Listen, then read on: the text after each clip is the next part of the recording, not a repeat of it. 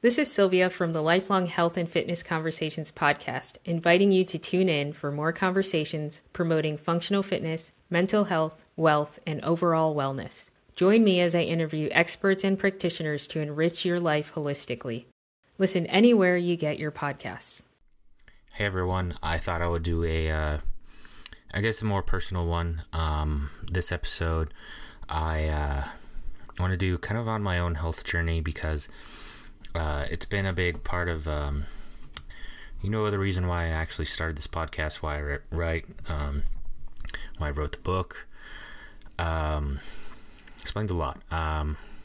So I guess starting from the beginning, kind of early on, I think I did have some health issues. Early on, I've always had been sensitive, I guess overall, but especially, to foods. I used to have digestive issues, bad stomach aches. Later on, this developed into kind of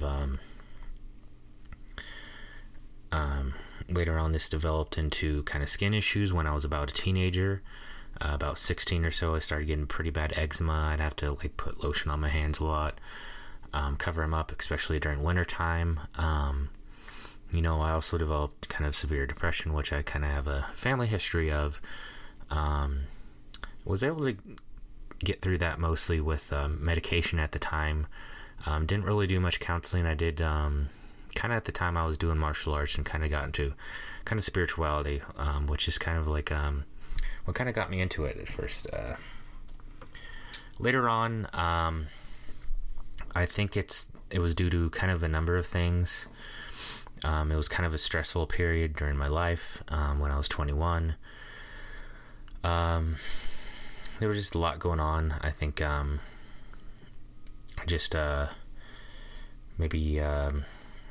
of some personal stuff, also some business stuff. I was doing kind of Amway, and I wasn't really doing well, and I remember getting really sick. And then after that, I kind of recovered, but then I remember being really bad. I then started getting a lot of fatigue and brain fog and TMJ issues, and I remember it very early on, although my memory is a bit fuzzy. Basically sleeping a lot. I would go to work, come home, just sleep a lot, and it was almost like narcolepsy for a while. And so I didn't really know what was going on for a while. It was kind of intense. It's still kind of an issue. So I didn't really have health coverage for a while, health insurance really for a while. Then I believe it's with kind of Obamacare, I actually got some health care. I was able to go to a few doctors. And be honest, it kind of changed my view. It's changed kind of my perception a lot, especially dealing with kind of mainstream doctors, and why over time really got into alternative health. I just was really frustrated with the system. I got a CPAP, which helped some. I got some testosterone, which being in my early 20s, I think maybe I was 23, 24. I'm trying to think of the timeline exactly. And that helped some. It didn't help kind of the work environment I was in. They didn't know why I was just so out of it and so tired all the time. They somehow assumed that it was drugs or something. So eventually I did get out of there. I did try for disability. I was hospitalized. I think, it started off as really bad anxiety. I don't want to go into a lot of it, but over the years, my body is just really responds kind of in both a positive and negative way to kind of herbal antibiotics and antivirals. I actually took some cat's claw, not a huge amount, but the max dosage instead of starting out with minimum. And it's a powerful antiviral and antibacterial, and it's often used to treat Lyme and co-infections. And I think that really triggered something, like a bad Herx reaction and anxiety. there are some compounds in kind of cat's claw that are similar to some antidepressants, but I think, really there was more to it. And so over the years, I've been to different doctors. I've been to a lot of the kind of mainstream doctors. I've started to approach more and more, especially lately, alternative. I took antibiotics for a while. My body really responded there. I felt like my body was on fire. I felt I was kind of like in the herks kind of thing. I do think it was kind of improving things.